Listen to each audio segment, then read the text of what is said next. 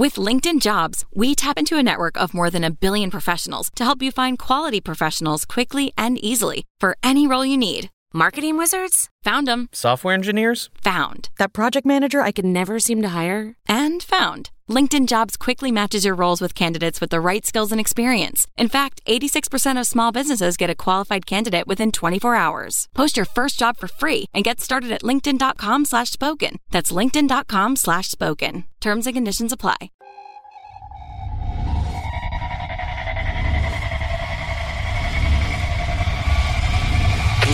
Team Never Quit. Team Never Quit. Team Never Quit Radio.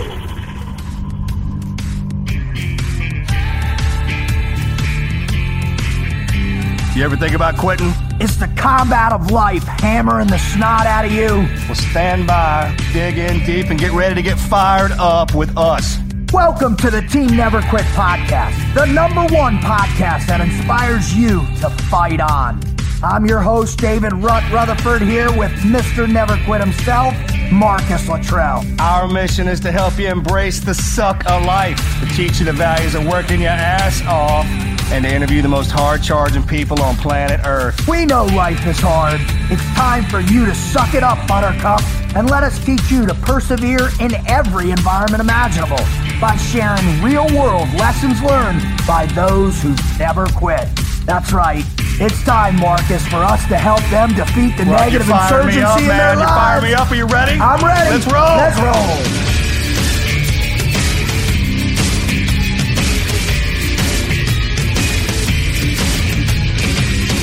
Marcus, what was the favorite tennis match you loved to watch as a kid?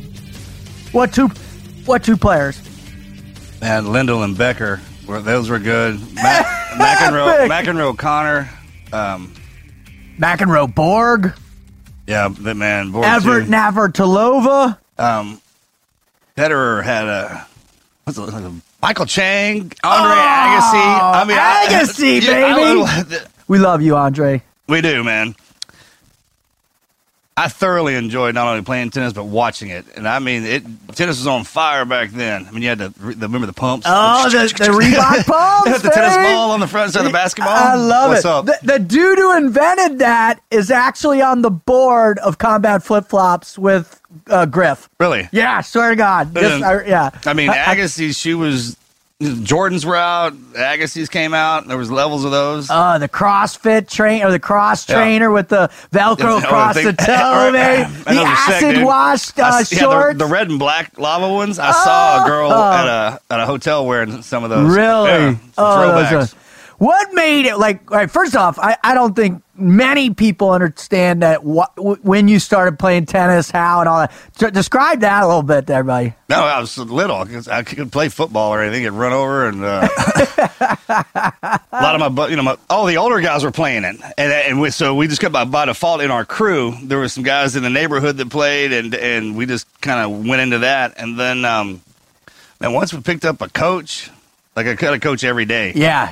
And every day after school, and then started playing the tournaments and stuff. It just gets so. And I loved being out there. Something about it, man. Out there, looked forward to it so much. At the end, my brother and I to figure out who was going to have to clean the kitchen. We go down and play a set. Really, yeah. That's awesome. Yeah, and then we play now. He plays a lot. I played on deployment in Uzbekistan. Get out of here. He still plays tennis? Huh?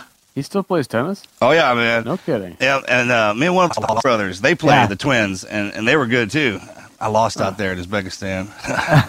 Well, dude, I still to this day, my mom put a racket in my hand before anything. I mean, she played when she was growing up, real good player, still awesome. I don't think I've ever beaten my mom. That's a tough pill to swallow, right? Yeah, man. I'm a former Division I athlete, and I've never beaten my mom in tennis. The women, man, they're smooth and steady on that. On there, and you can smash it as hard as you want. I'm going to clink.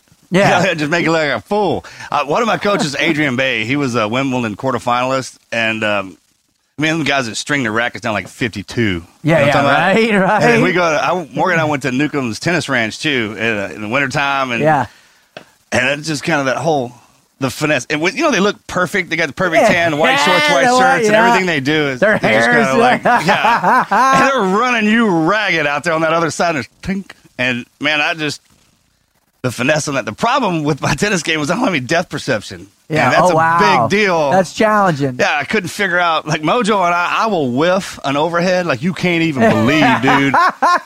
Because, I would toe so many in a tournament, dude. I would literally have to wait for it to get down, and I would hit around it, backhand or forehand, because I would just toe that over the fence. You know, everybody's watching, like, good shot. Then the racket goes right after it. Yeah, chase it. Go get it, then. Oh, I love it, man. Well, I'll tell you what, man. It is an incredible honor for the guy that we have coming on this show, who is by far one of the winningest tennis players in history. He has been at the top of his sport since he basically started within the top three. And I know Wizard's going to give some of that bio here in a second. But before we get to that, welcome to the TNQ podcast. You are stand by for the volley we got in store for you today. Man, if you're a first-time listener, you're going to love the show. We thank you so much for checking us out. If you're back for more, man, we love you having you. Thank you. It's because of you we're able to keep coming back. It's because of you we have these incredible sponsors now. All right, baby. I love it. Now, if you want to know more about us, what we do, our shows, simply go to our website. That's www.tnqpodcast.com. You can find all our shows there, definitions. You can find all different kinds of things like merchandise, right? We've got great hats and shirts, all types of things for you there. You can listen to all of our shows. We've had Agassi on, man. I'm still trying to get Billie Jean King to come on. I'm trying to get Navratilova. I'm trying to get all the greats. Federer, Jimmy Connors. Oh, we're gonna get them all, man. I've got my connections at the USTA, so I'm gonna make that happen. But you can listen to us on every platform including Apple Podcasts, iTunes, CastBox. We're on Spotify now, Stitcher, and all other mobile devices, desktop, everywhere you can find podcasts. We're there. If you want to follow us, the show is at Team TNQ Podcast. The team is at Team Never Quit, at Marcus Luttrell, at The Wizard TNQ, and I am at Team Frog Logic. All right, Wizard, give us a little background on this GOAT of his sport. He is that. David Wagner. He is an American wheelchair tennis player. He was paralyzed when he was 21 years old from the mid-chest down, so he retains only about 30% function of his hands. He actually competes by taping the racket into his hand. So he competes in the quadriplegic division. He's currently ranked number 1 in the world in both singles and doubles, and he has consistently been ranked in the top 3 of this division since 2002. So he grew up in Fullerton, California. Eventually, his family moves to Washington State, where he goes to school. So the first exposure he actually had to tennis was in '94 when he was there. He says, all of a sudden at 20 years old, I got the tennis itch. I played until 2, 3, 4 in the morning on the weekends. Unfortunately, there was a tragic event when he was 21 in 1995 while visiting a friend in Redondo Beach, California. They were playing Frisbee on the beach, and I guess he went in the water for a catch. And just one of these just kind of freak accidents where he jumped for a catch, the wave knocked him over, he lands on his neck, instantly, breaking his neck, and it damages his spinal cord to the point where he was paralyzed at that point. He takes a year off from college, and during this, I'm sure we'll hear a lot more details about, how he went through that process, but let's get to the recovery here, where he takes a year off of college, where he begins actually practicing table tennis for part of his rehabilitation, and he won a national championship in that sport for 3 years in a row between 97 and 99. Well, in 99, he has the opportunity to attend the training camp, wheelchair tennis training camp. He said, I got that itch back immediately. It was back in big time. And that's an understatement, because within the next couple of years, he goes pro. He ends up being ranked number 1 by the International Tennis Federation World Rankings in quad doubles. And then since then, He has, and I'm just going to try to run through. He has 3 gold medals, 3 gold medals, 3 silver medals, 2 bronze medals. He has won in the Grand Slam singles titles. He's won 6 of those. He has won in the Grand Slam doubles 8, 6. That's somewhere near 20, I think. Safe to say, about 20 wins in that. His total career record, and this is stunning, is 773 wins with 130 losses. Unbelievable. He just crushes this sport. It's absolutely incredible to see. He's a phenom. He is a phenom, right? For sure. 100%, man. Well, I'm chomping at it a bit. This guy is going to have some insight that very few of our guests have. Let's get him on the show. Let's do it.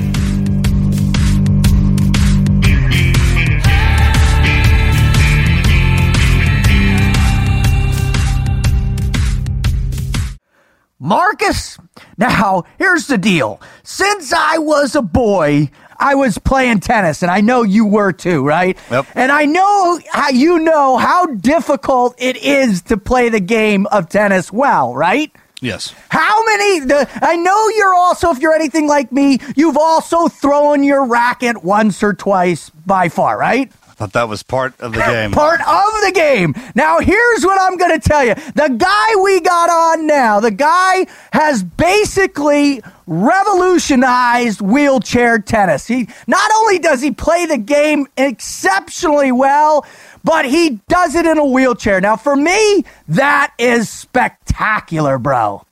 Absolutely. I don't know how hard the game. Yes. It's hard enough to play that game in competition style anyways, and to do it at his level with his injury is absolutely an accomplishment, hands down. Hands down. All right. So let's not linger. Let's not loiter. Without further ado, ladies and gentlemen, boys and girls, children of all ages, welcome to the Team Never Quit, Mr. David Wagner. How you doing, sir?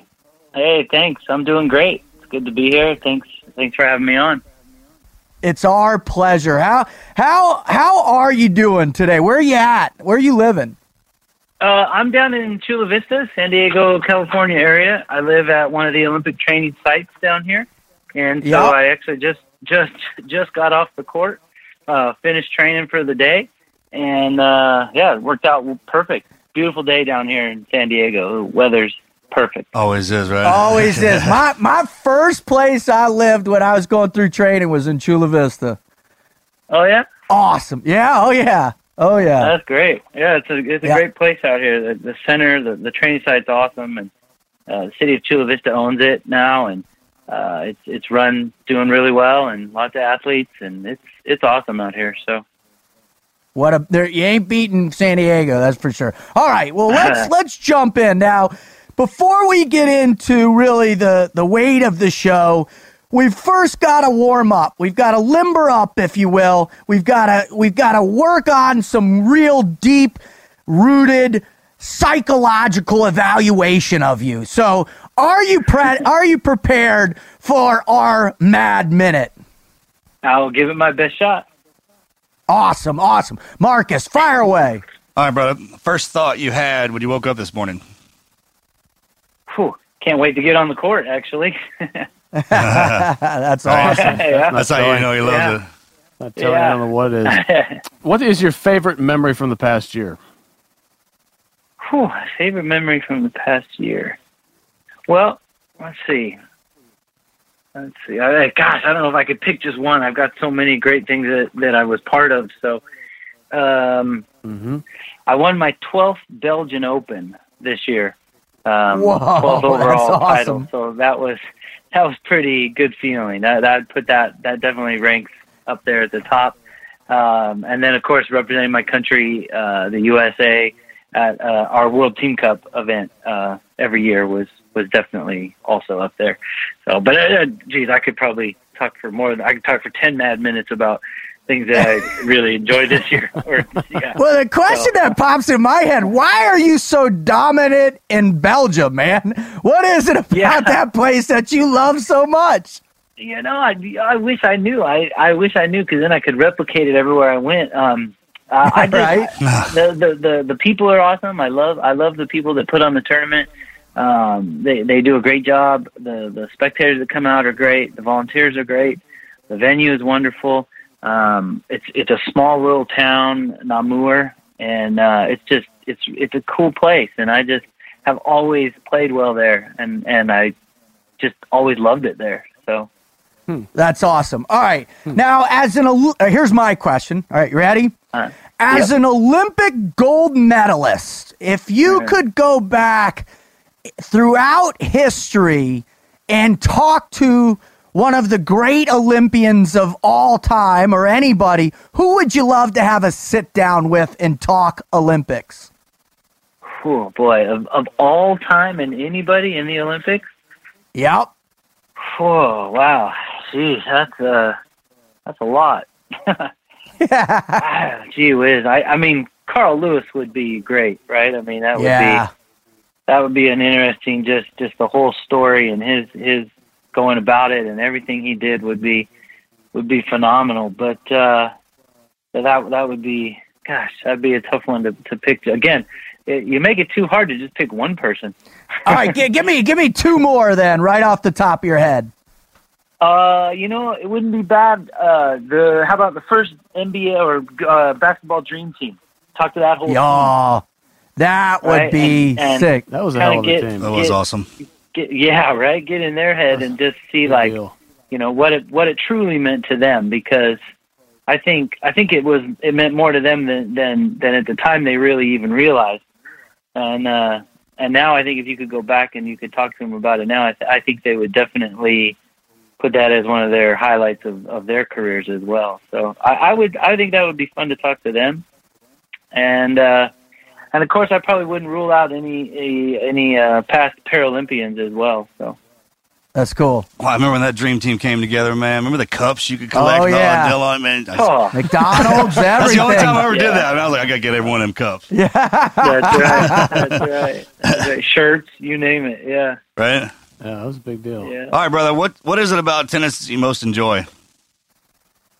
Actually, to be honest with you, what got me even started in tennis, which is what I still love about the sport today, it's a sport that I can go play with anybody. It doesn't have to be wheelchair versus wheelchair. I can play with people that are standing up. I can play with amputees. I can play with all types of disabilities, whether or not they use a chair or not, abilities and disabilities. And that's still true today. So I can play in I can be the fourth man in a doubles pairing with three able-bodied people. I can be three people in wheelchairs and one standing, any combination. It can be one-on-one, one standing, one sitting.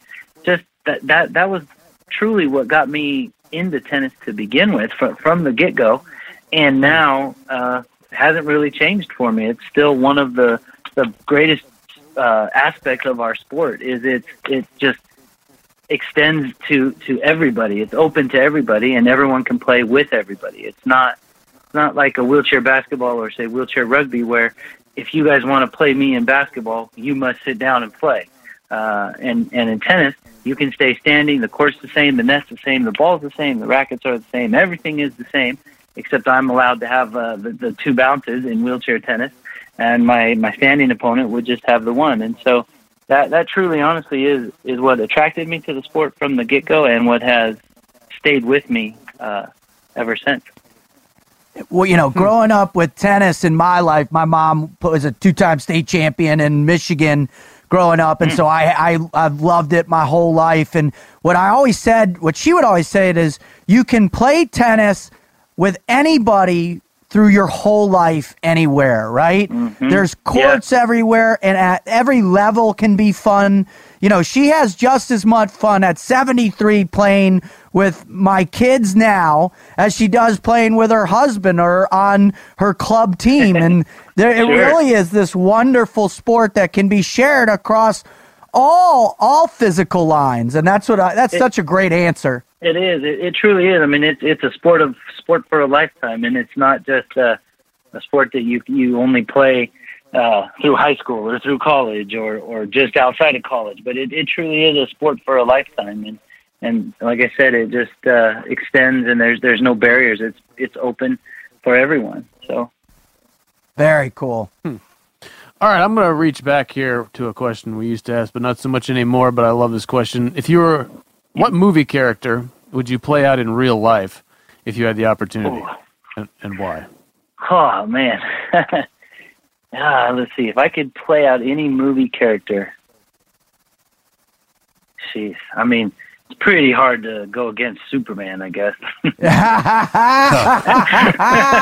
Especially the modern one, man. They've done a great job. Oh, man. Yeah, well, it's funny. A while back ago, maybe a couple of years ago, I was speaking to a friend of mine about that, and I was adamant that Superman is the best, right? Superman is who you'd want to be. And he's like, no way, man, because like, Superman never ages, and he never gets older, and he never, he can't really die. I mean, really, I guess. And he's like, think about all the people in your life that you would not have in your life anymore, because every 80 to 100 years, it'd be starting over with everybody. And I was like, man, way to look at it that way. And I was like, I still think it'd be cool to be Superman. Yeah, I'm going with it. It'd be pretty cool. Yeah. All right. Next question is, what are the advantages that you have that other people don't have? You mean like from a sports perspective, or?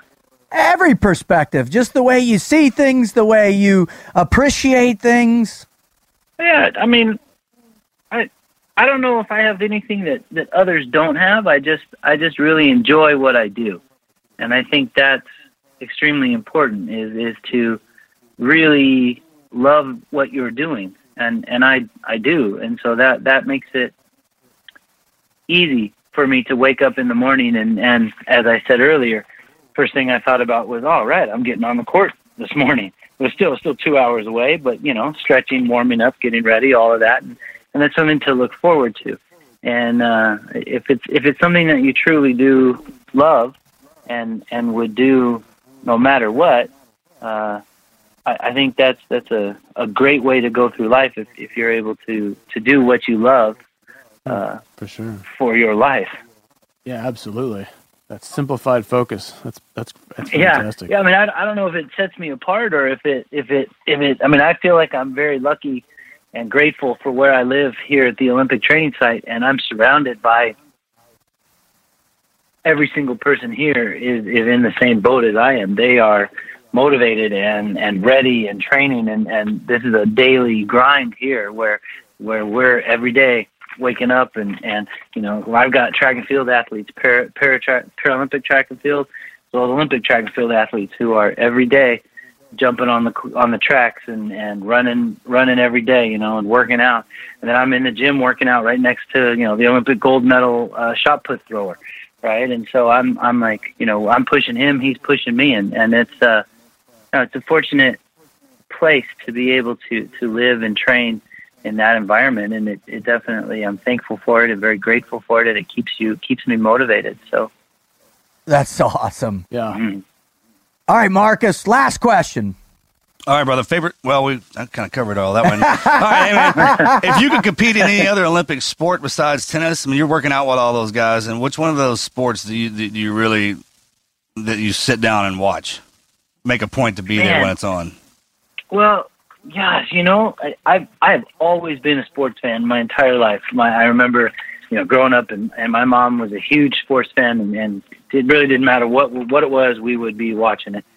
And I'll tell you, I watch some of the BMX guys out here train, and they drop in on a 45, 50 foot ramp that I mean, I swear it looks like it hits vertical, and they drop down and they jump a 30-foot jump, the first jump, and then they make the first turn, and they keep just their speed up and all of that.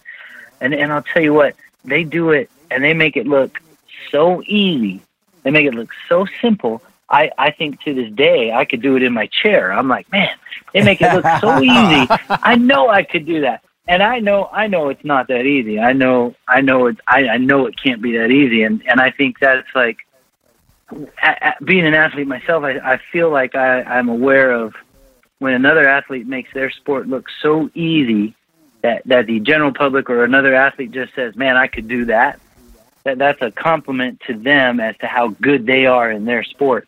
and to make something that challenging look that easy. So for me, I mean, I'd have to say BMX would be pretty cool. On the winter side, I mean, the snowboarding, the half pipe, and the snowboard cross looks pretty sweet. But then I also probably would love to get back and do some of like the original, just the throwing, right? Shot putting, discus, and any of those traditional Olympic sports, wrestling, anything that was from the original games would just be fun to be part of and take it to the highest level and see where you could go with it. So my son just got old enough to start riding a bicycle, so I jumped back into the BMX racing all the way back to Rad. I tried to find that whole movie, right, and kind of blow through that. Because when I raced BMX, my brother and I did, and I wasn't any good whatsoever. And you're right, it is a lot harder than it looks.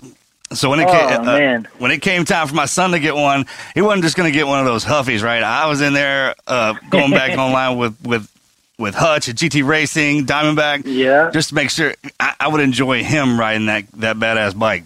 Yeah, that's cool. BMX all the way, man. Right.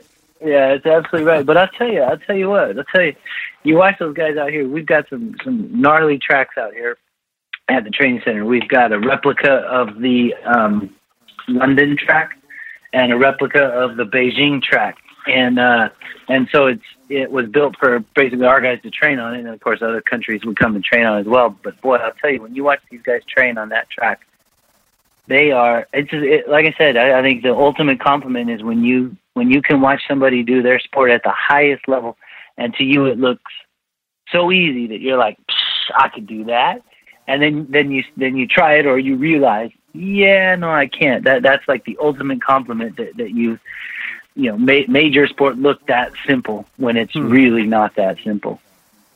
That's great. That's awesome.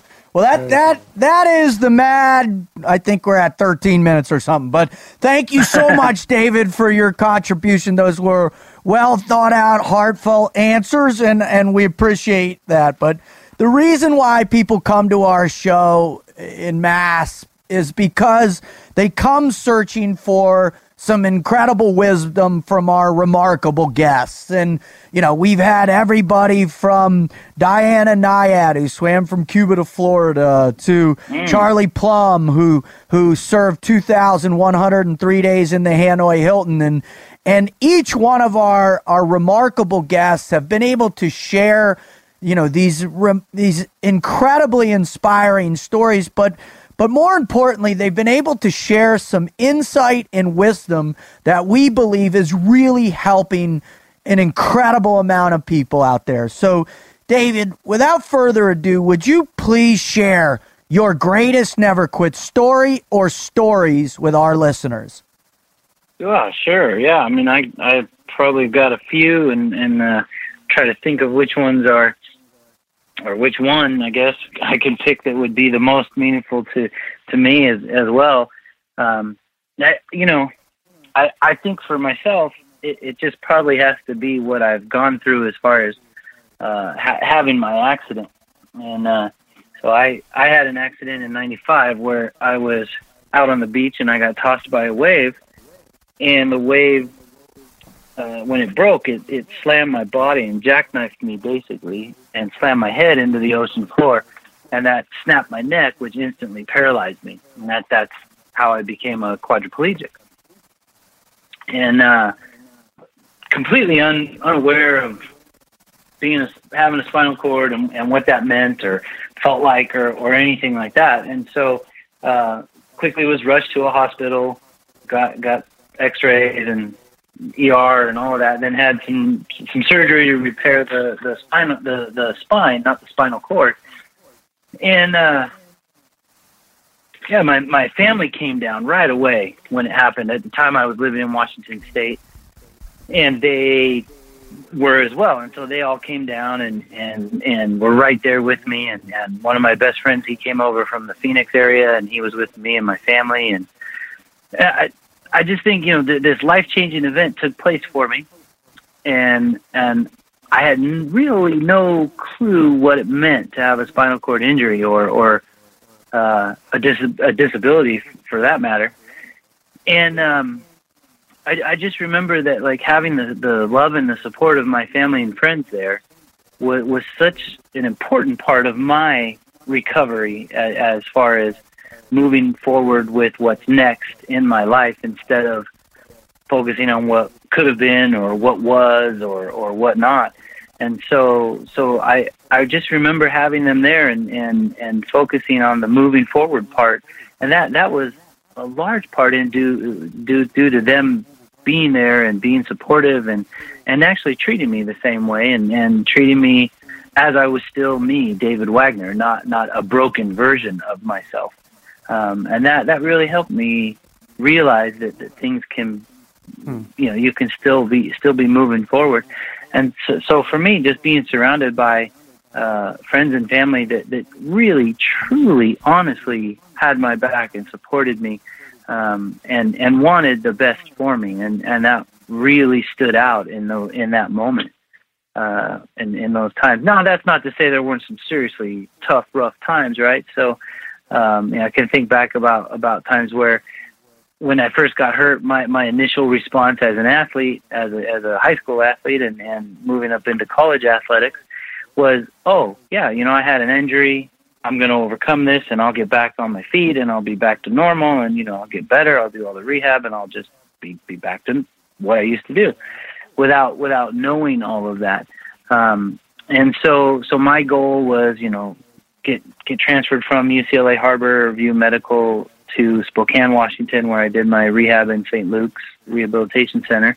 But my objective or my goal was to walk out of St. Luke's rehab, right? And so there, I can just remember it clear as day. One time a rec therapist came in, and she was talking to me and my mom about we were going to need to get some things figured out, and basically she started using the permanent word, like, we're going to need to get you a permanent wheelchair, a permanent disabled parking placard, and permanent this, permanent that, and that was where, like, I just remember, like, thinking to myself, what the heck are you talking about? This isn't permanent. I'm walking out of here, this isn't my life. And I just remember, like, really breaking down and crying, when she left, and just explaining that to my mom, and my mom crying and breaking down, and we talked through it and figured it, talked it out and realized that, maybe this is a permanent situation. And if it is, how do we go about that? And what's our next step? It was never try to focus on what was lost or what we didn't have. It was always just try to focus on, all right, well, what happens now, or what do we do next, and how do we adjust? All right, so you're not walking, you're sitting, right? But how do we go water skiing again, or how do we surf, or how do you play tennis again, for that matter? So it was always that, like, what's next mentality of all right, okay, well, this is a kind of a crappy situation, but let's see what we can do. Let's see how we can make the most out of it. Do you think that's a state that came easily to you, trying to focus on what you can do proactively, how to move forward, looking at, hey, these are my options.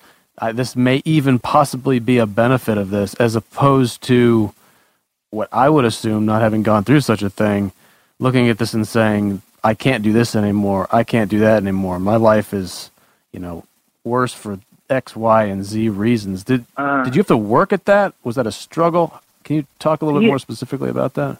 Yeah, I never really felt like I had that super down moment where I turned, say, to, like, drugs or something, right? To take my mind out of reality or anything. And so, I always just kind of was like, in my life was okay, bad stuff happens, and we've all gone through some rough stuff.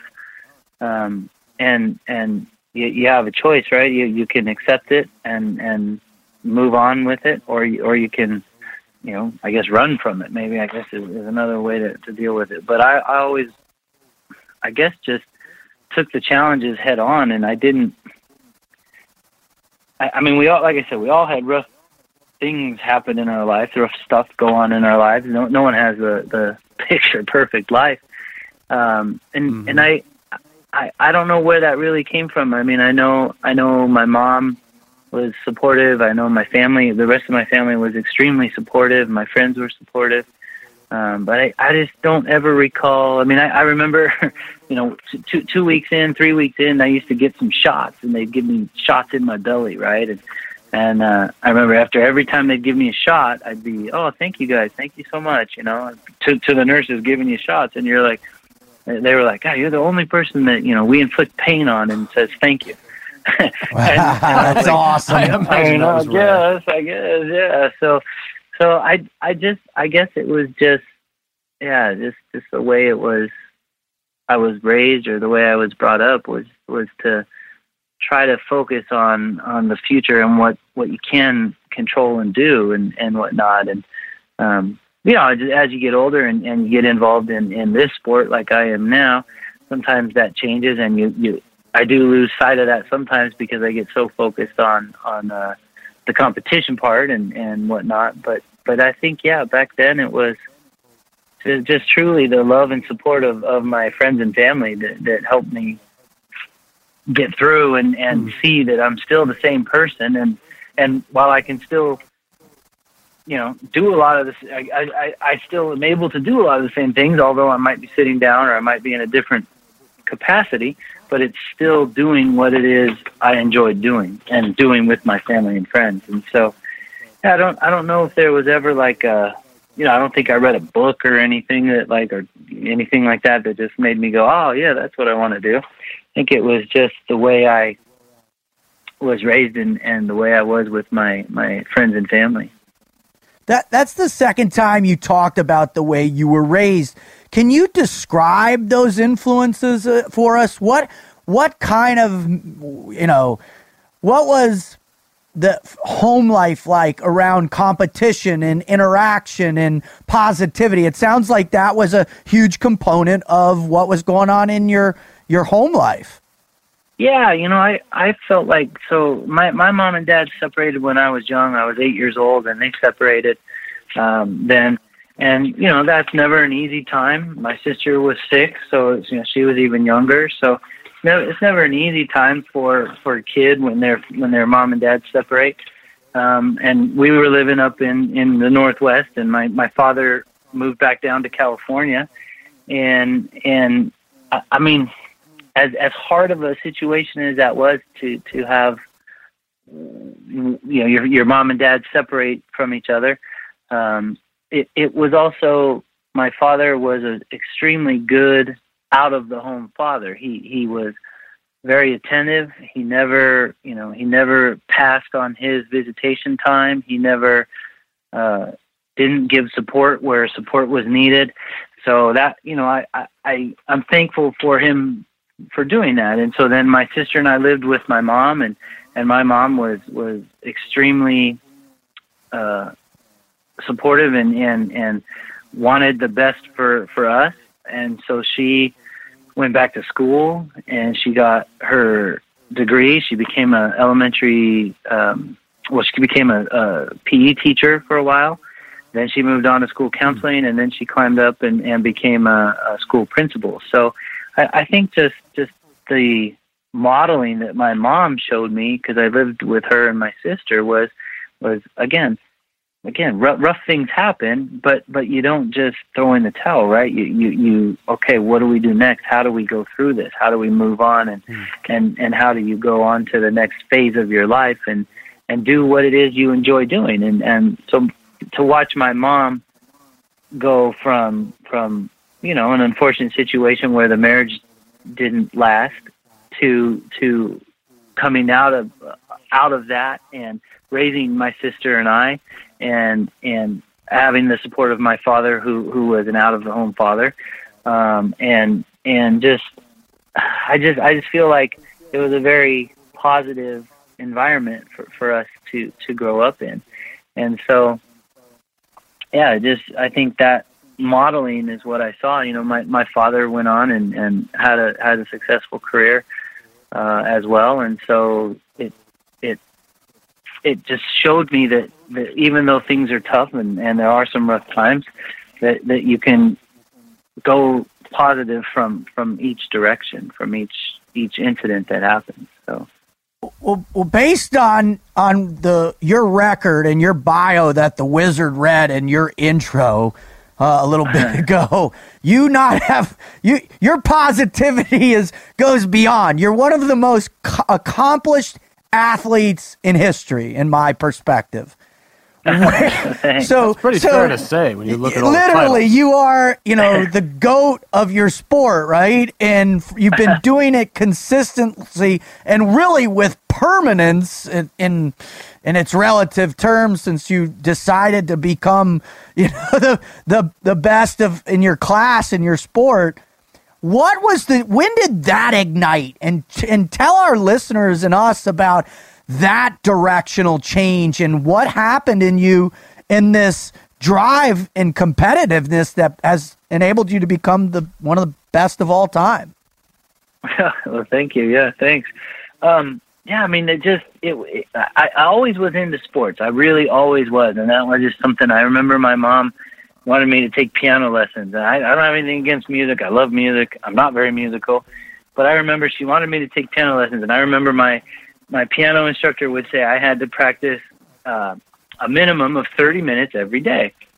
And so I remember, well, it was like I say a Monday, right? And I said, screw that. I'm going to practice for 2 hours on Monday. And then I've bought myself 4 more days where I don't have to practice. so I could go out and play sports, right? So, and of course my mom reminded me that didn't work that way. So I ended up 2 hours one day and a half hour the rest of the days too. But yeah, I just have always been into sport, and again, it didn't really matter the sport; it just was sport, and I enjoyed it. And I think when I set myself to do something, I'm gonna go for it all the way. I don't want to do something that I don't devote myself to it all the way. And sport just happened to be one of the outlets for myself, and so, I was extremely fortunate when I learned about wheelchair tennis. I learned from, at the time, was 3 of the best ever in the sport in the world, and I learned from Dan James, who was our wheelchair tennis manager from the USTA. He basically built our program from the ground up. So I learned from him, as well as, at the time, it was current world number 1 Randy Snow in the men's division, as well as world number 1 Rick Draney in the quad division. And so I learned at a camp put on by the USTA and the PVA, the Paralyzed Veterans of America organization, and I learned right off the bat what it meant to them, what this sport meant to them, and how passionate they were about the sport, and I fell in love with it, got the itch, couldn't get enough of the sport, and I just decided I'd finish school. So I finished up school. Took me 2 more years to finish up school, and I made the choice: do I play wheelchair tennis or do I go try to get a job with my degree? And I chose the wheelchair tennis route, and I just, speaking with my mom and family and members, I just said, you know what, I've got to give it a try, and I got to go 100% at it. And so I'm going to really dedicate everything I have to it, and see where I get with it. And I mean, I don't regret it. Let's put it that way. So, well, I think you're jumping over a little bit there. I mean, by the time at that point you were already a pro or soon to be a pro. And then within a couple of years, number 1 as far as the International Tennis Federation world rankings, right? Yeah, I mean, so. I started in 99. I went to this training camp where I learned from those guys, and I didn't play my first official tournament until 2001.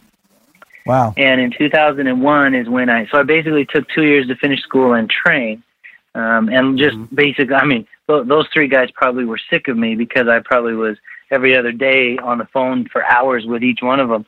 What about this? What about this? How can I get better at this? How do I do this?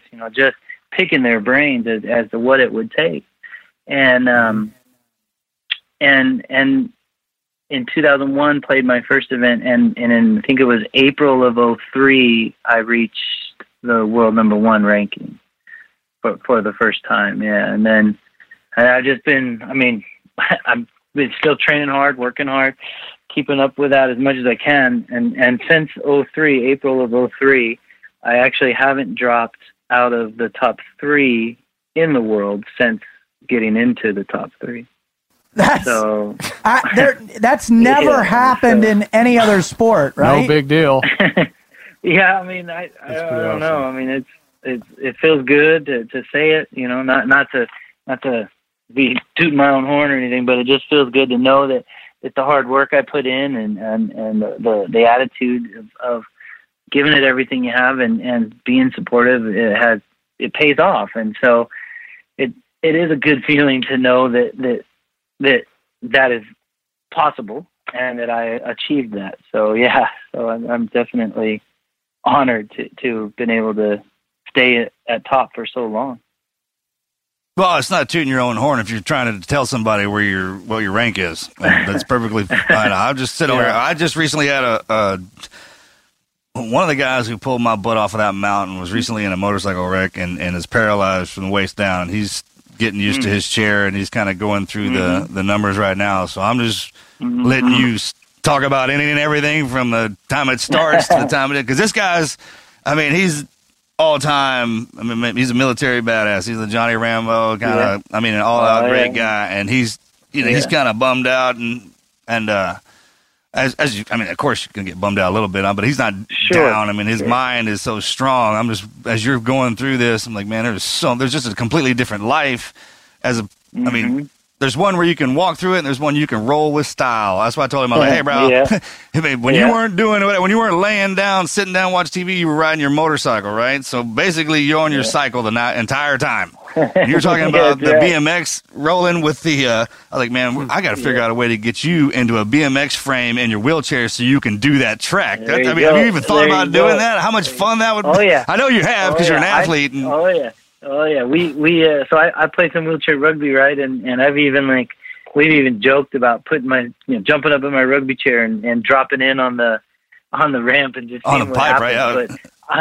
But I'm like I got to be done playing tennis if I'm going to do that because I exactly. sure, yeah. You gotta. I'm watching those BMXers, man, and they're pedaling down the ramp, right? They're pedaling as fast as they can down the ramp. And they sometimes don't clear that 30-foot gap. So I can't imagine me just coasting down the ramp is going to even come close to clearing a 30-foot gap. Come on, David. So, I know you've seen Aaron Wheels Fotheringham from Nitro Circus and his front flip he did recently. Holy cow, that's awesome. Yeah, it is impressive. Yeah, it's awesome. It's very impressive. But again, he makes that look so easy that now kids, and myself included, we all watch it and we're like, geez, I could do that, right? But again, the highest compliment to any of those athletes is you've done something that is so incredibly difficult and turned it into looking so easy that the general public thinks they can do it. And that's like the ultimate compliment to them as to how good they are at what they do. Well, one of the things that I think people can't really fathom within tennis is the magnitude of commitment it requires, right? How many serves you got to serve, how many forehands, how many backhands, how many drop shots, how much additional training. I mean, it's a comprehensive life commitment. And, having worked with the USTA for a little bit now and starting to understand that level of commitment, because it's very similar to the level of commitment we require in the SEAL teams. Can you describe in detail for us, like a training week for you, what that looks like? Yeah, sure. I mean, obviously, I think the difference, I think everybody would say the difference, as opposed to like SEAL training, I think it's a little more life and death in the SEAL training than it is at tennis, because if I don't make that drop shot, I'm probably going to still be okay in life, right? But if something goes wrong in your SEAL training and you're out there trying to execute what you've been training and it doesn't go right, there's a little bit of a difference. So, it definitely, it's important that we remind ourselves of that.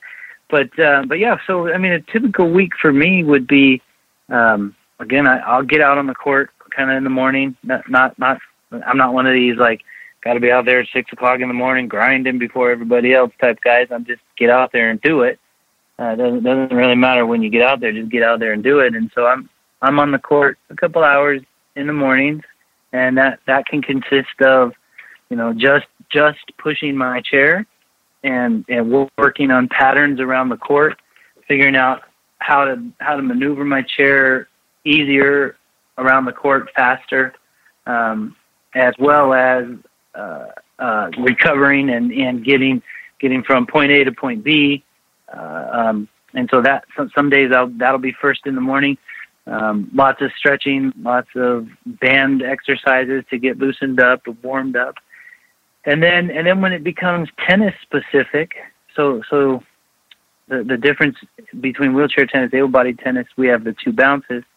So when it comes to tennis specific, the strokes are the same. So having a coach feed you balls, and you just hit forehand after forehand after forehand after forehand, so that it just becomes muscle memory essentially, and you can do it basically in your sleep.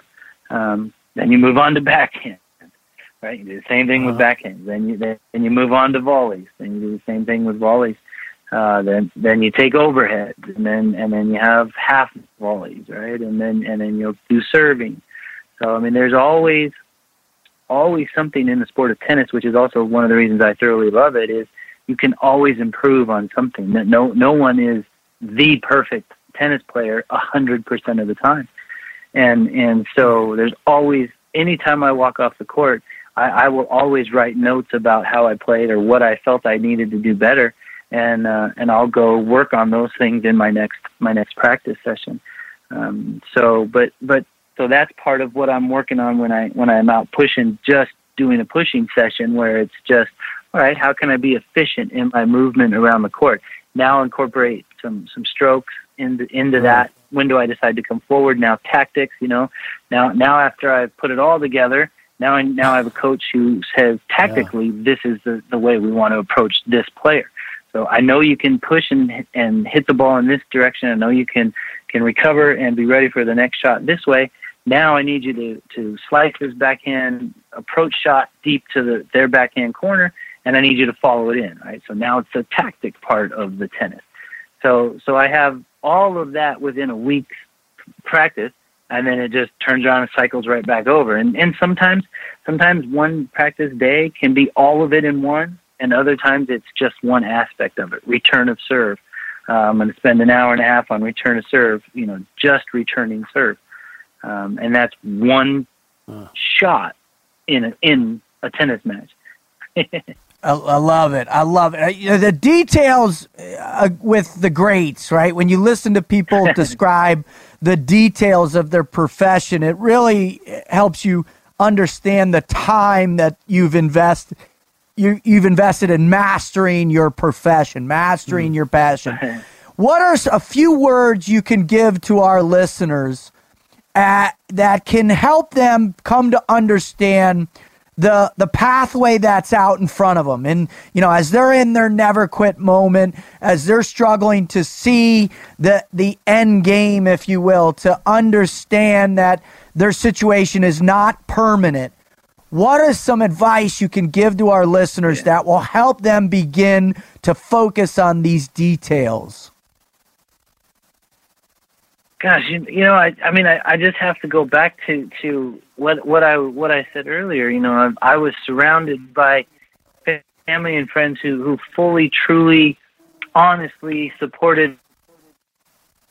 That was such a huge benefit to me to have this life, and it doesn't have to just be a friend or a family member. I mean, if you don't have that in your family, there are other people in your life that are going through a similar situation, have gone through a similar situation, or know someone that's gone through a similar situation. And so, you can always search out other individuals for that support, and just know that you don't have to be alone. And I think knowing that is such a huge help for people. I know it helped me.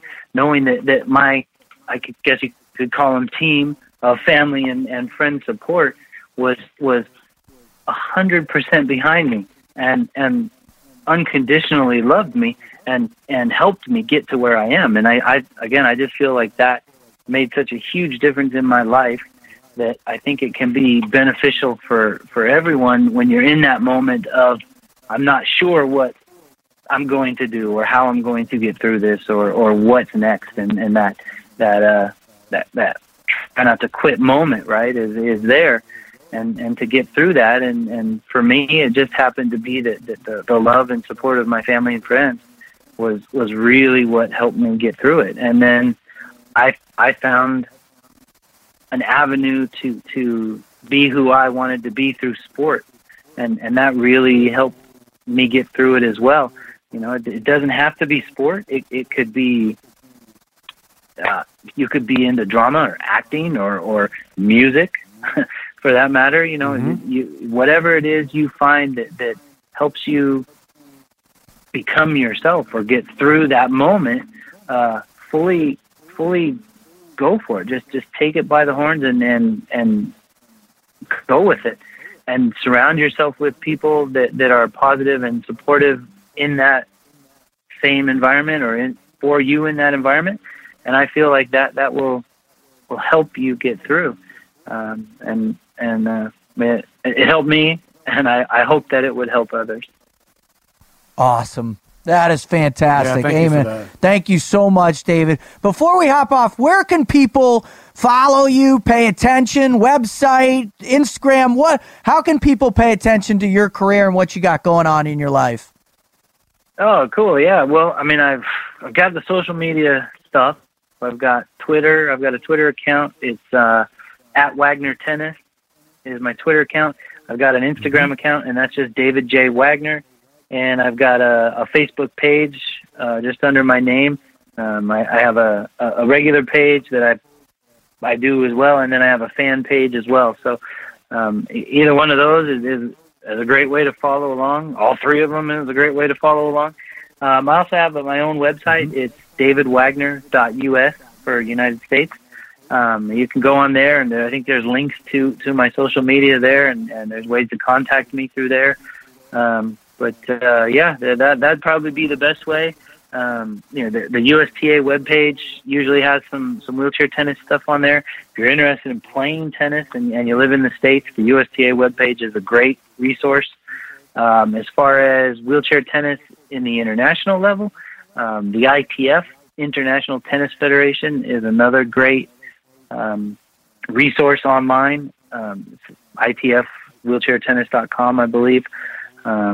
Is there, and that will have all kinds of information about wheelchair tennis, not just myself, but all players around the world, and where tournaments are being held and all of that. So, in the States, it would be the USTA website, and I would get affiliated and know that site well.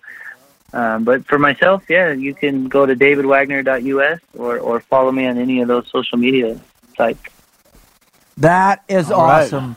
Well, thank you so much, brother. We really appreciate your time and for giving a gap in your training day to come on and explain to us your passion, your never quit story. We just really appreciate you. Thank you so much. Before you get off, man, it's always awesome to hear somebody who truly loves the sport in any capacity, and you can always tell when they can describe it like you can, and then just an overall proponent of it around the world.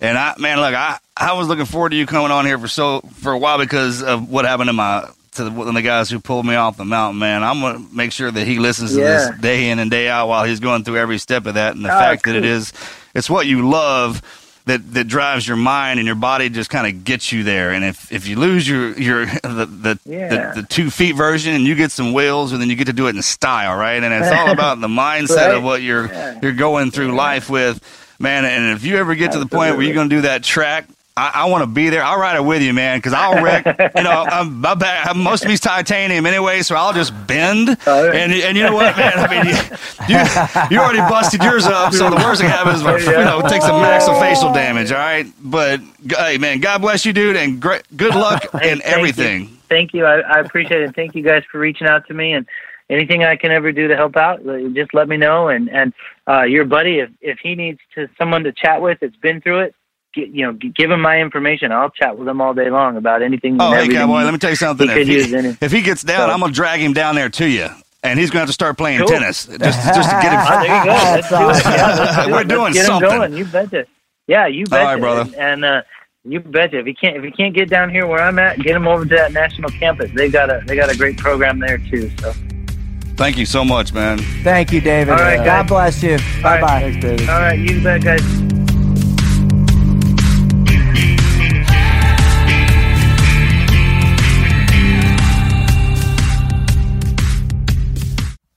Marcus, when you hear him talk about the details of tennis, and I know that sparked you, man, it got in. You were fascinated by how this guy approaches his sport, right? I don't know about you, but I didn't hear anything like, oh, I'm in a chair. It's so much different. It's just, man, he's incorporated into his total mindset of success. Yeah, it's become a part of the chair is a part of him. That's his wheels, man. That's his legs. Just like, a true student of the game. If he can rattle off all that stuff and everything in his accomplishments in every capacity and never once mentioned the fact that he was in that chair means that it doesn't have anything to do with it, right? I mean, it's with anything, man. You see past it. You get in your hole, you hit it, you figure out how to get out of it, and this is what you're going to use to do it, and you push forward, power forward. It makes the mind twice as strong. I mean, that's what happened to him, and I just love listening to everything he had to go through in relation to because of what happened to my friend. Yeah, that's huge, man. And you know what, the thing that really stands out, and it's not just him. Tanner Godfrey talked about it. All these people that have really gone through these immense recovery challenges, they all talk about the power of family. When you get hit that hard, you're going all the way down, and that's where you're falling back to. I mean, big injuries like that, man, they whipped your ass all the way back home. Totally. You know what I mean? Yes. Sometimes you get hit, you go to your house. When you get hit real hard, you go back to mom. Literally, back to mom. Yeah, I've dude. been there. Me too, brother. As a grown man. As a grown Ass man, whipped recently. all the way back to mother. Holy They cow. always let you know everything's going to be okay.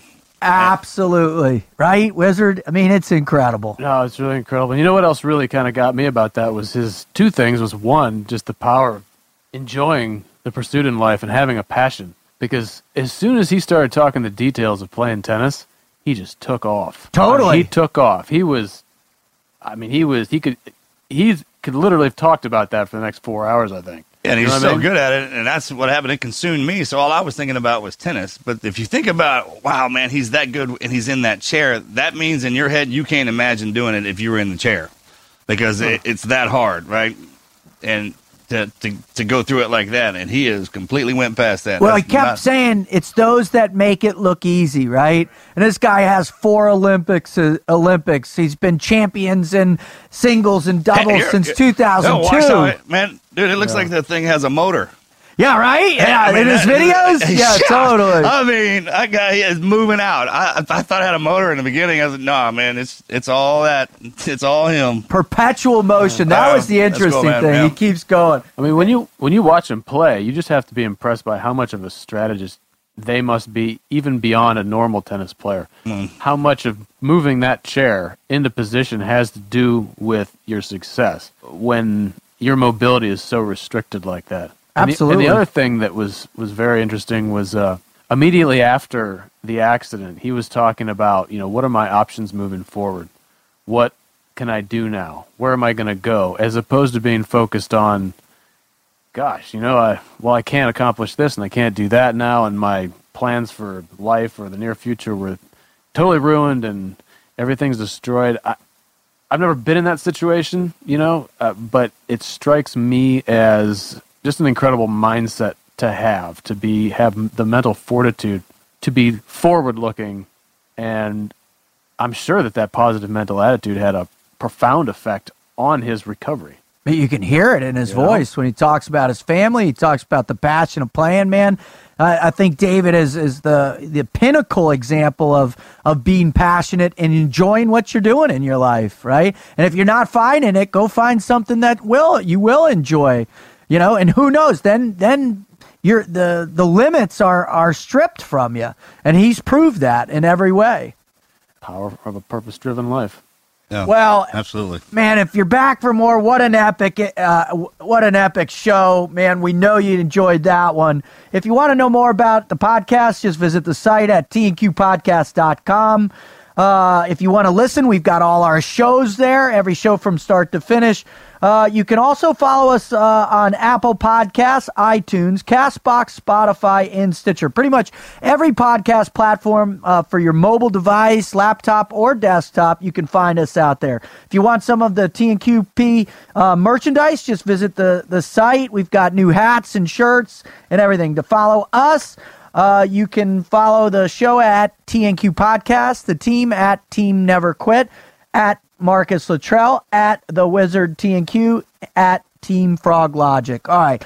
Our favorite part of the site and about what's going on when people hear these amazing stories and these never quit lessons learned is when they work up their own courage to write in, to join our community. And that's really what Marcus's intention was from the beginning, to create a space, to create a community for people to come and share their pain, share their suffering in a way that benefits other people. And so without further ado, here's a story from one of our listeners. This is from Luca.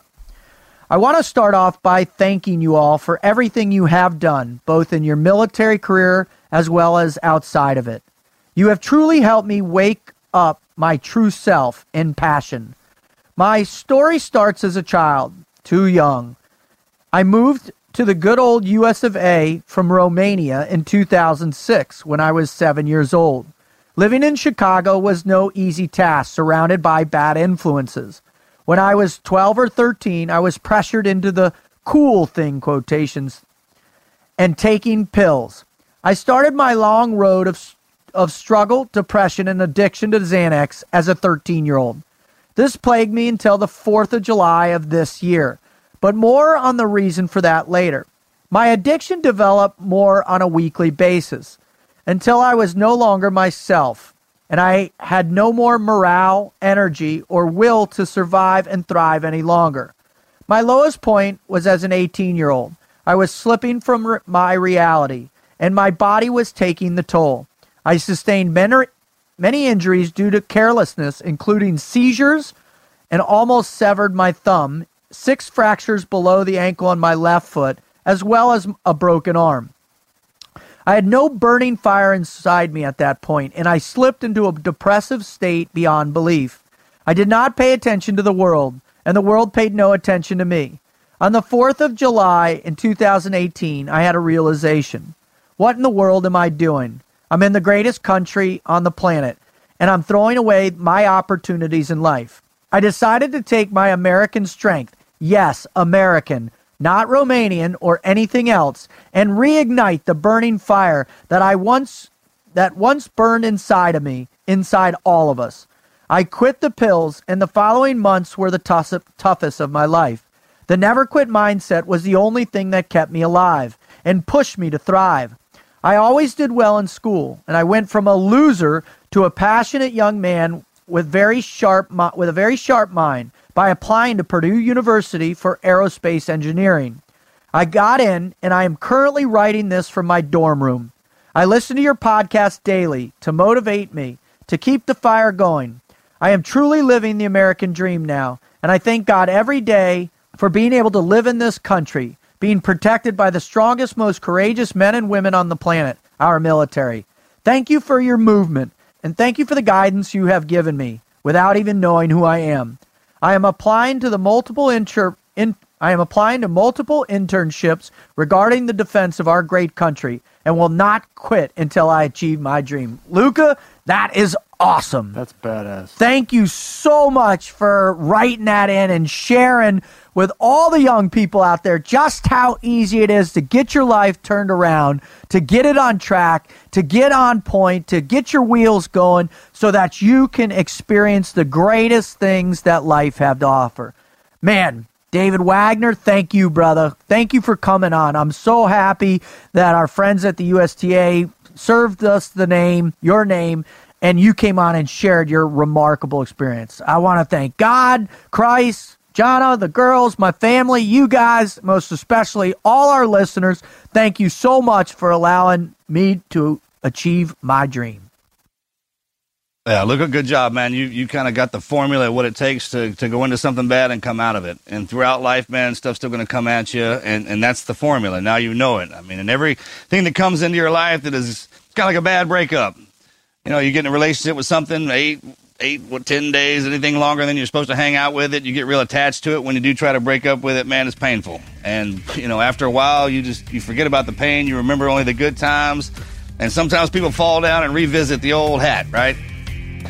Been hearing that a lot. So always remember that. Always remember that, yeah, man, you had some good times with it, but when I'm with you, I have too much of a good time, and kind of just hang back and just remember the good memories, right? And as you push through life, when those come at you, now you know where you stand and how far you can go down and how fast you can come back up. Yeah. And David, man, thanks for all those pearls of wisdom, man. I truly appreciate that.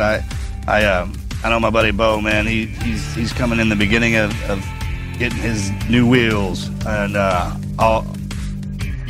all that information you pass, it has nothing to do with tennis, man. It's the mental mentality and how far you push yourself, because he's just like that. Every little step that you took and every one of your accomplishments, he's wired the same way in that SF mentality, and I know that'll be real beneficial for him. So thank you for that, man.